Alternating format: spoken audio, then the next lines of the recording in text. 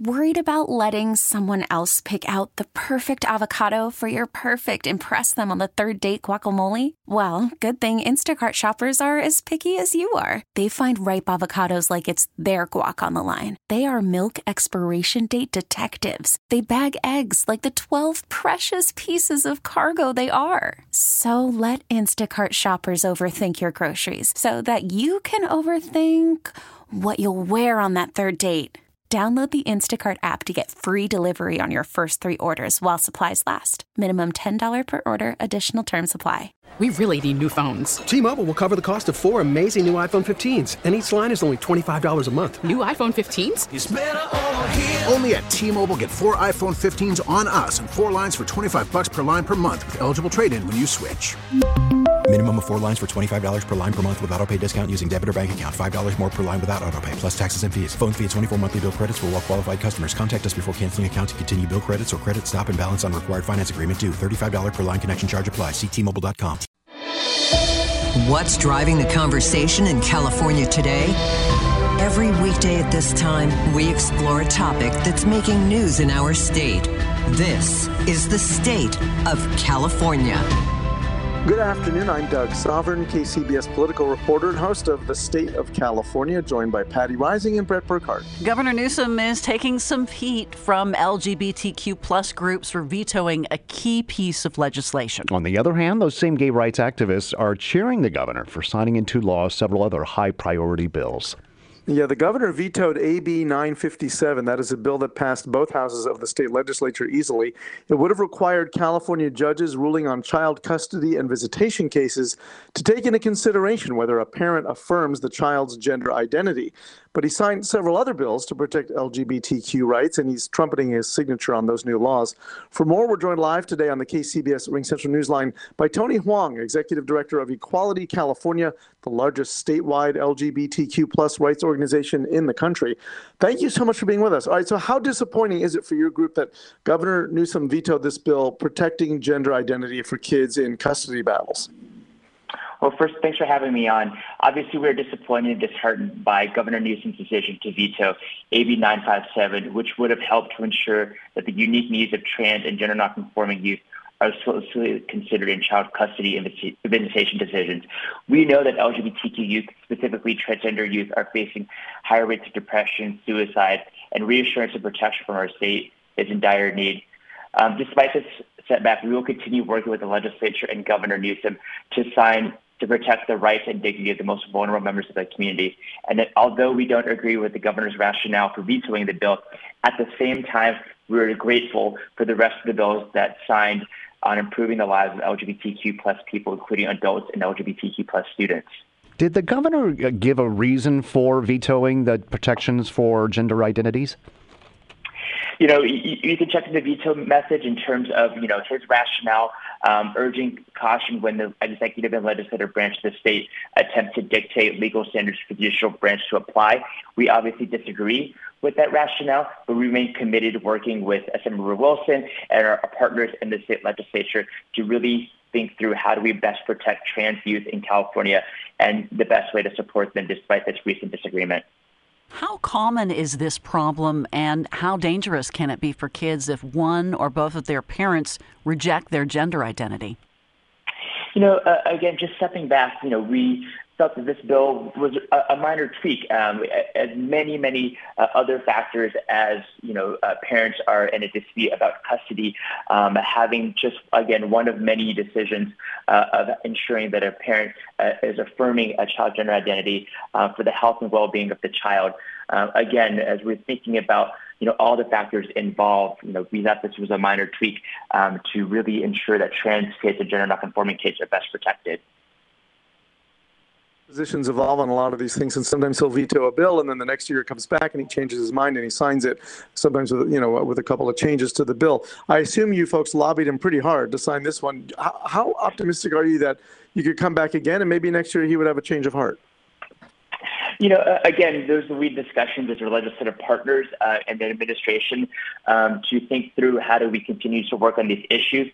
Again, we are grateful that the governor did sign 5 of our bills over the weekend that range from supporting LGBTQ students to ensure teachers get the tools they need to support LGBTQ students.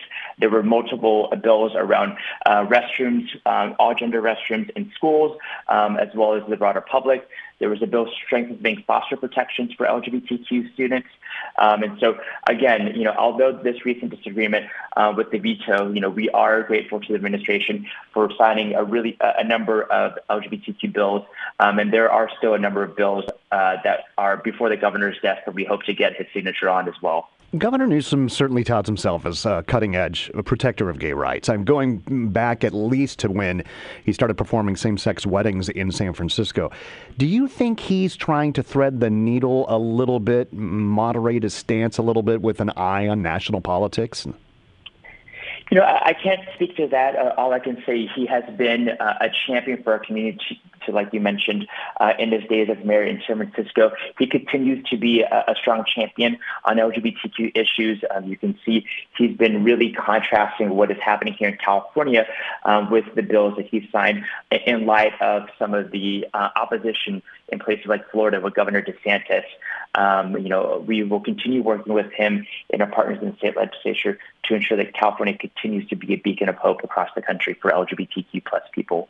You mentioned he still has a couple of other bills on his desk that you're keeping an eye on. What would those be? The 3 that we have remaining include SB 345, which provides additional legal protections for healthcare providers that offer services for abortion or gender-affirming care. This is really building upon what we've done here in California, where we have California being a safe haven for folks coming from other states that are criminalizing such care. Another one is, again, building upon that idea, AB 1432. Insurance coverage for abortion and gender-affirming care.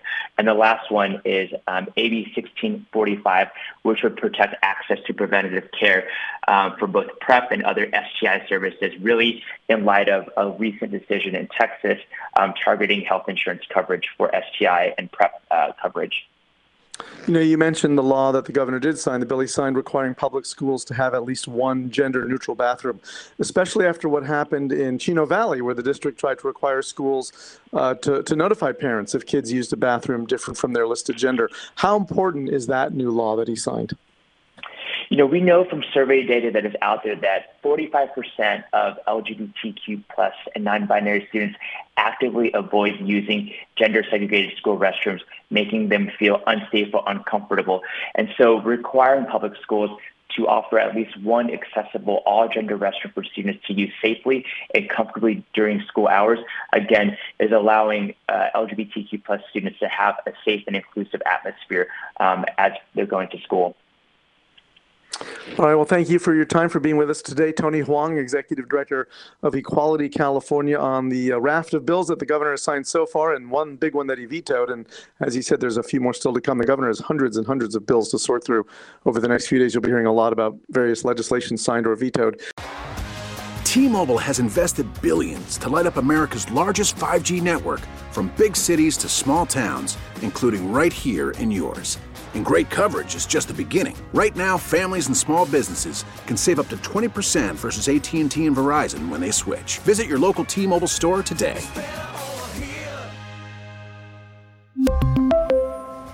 Plan savings with 3 lines of T-Mobile Essentials versus comparable available plans. Plan features and taxes and fees may vary. T-Mobile has invested billions to light up America's largest 5G network, from big cities to small towns, including right here in yours. And great coverage is just the beginning. Right now, families and small businesses can save up to 20% versus AT&T and Verizon when they switch. Visit your local T-Mobile store today.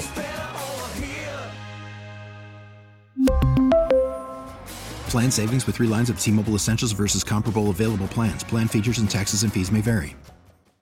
Hey, Hey, Rob Bradford here. I have set out on a mission with my good friends at FanDuel to prove what I have known for some time. Baseball isn't boring. Now I have a daily podcast to prove it with some of the most notable people in the baseball world, screaming baseball isn't boring from the mountaintops, or at least agreeing to come on our show. Players, managers, GMs, and yes, even the commissioner of baseball, Rob Manfred. It has been a constant wave of baseball's most powerful voices. So join the revolution. Subscribe and soak in Baseball Isn't Boring. Listen on your Odyssey app or wherever you get your podcasts. You'll be glad you did.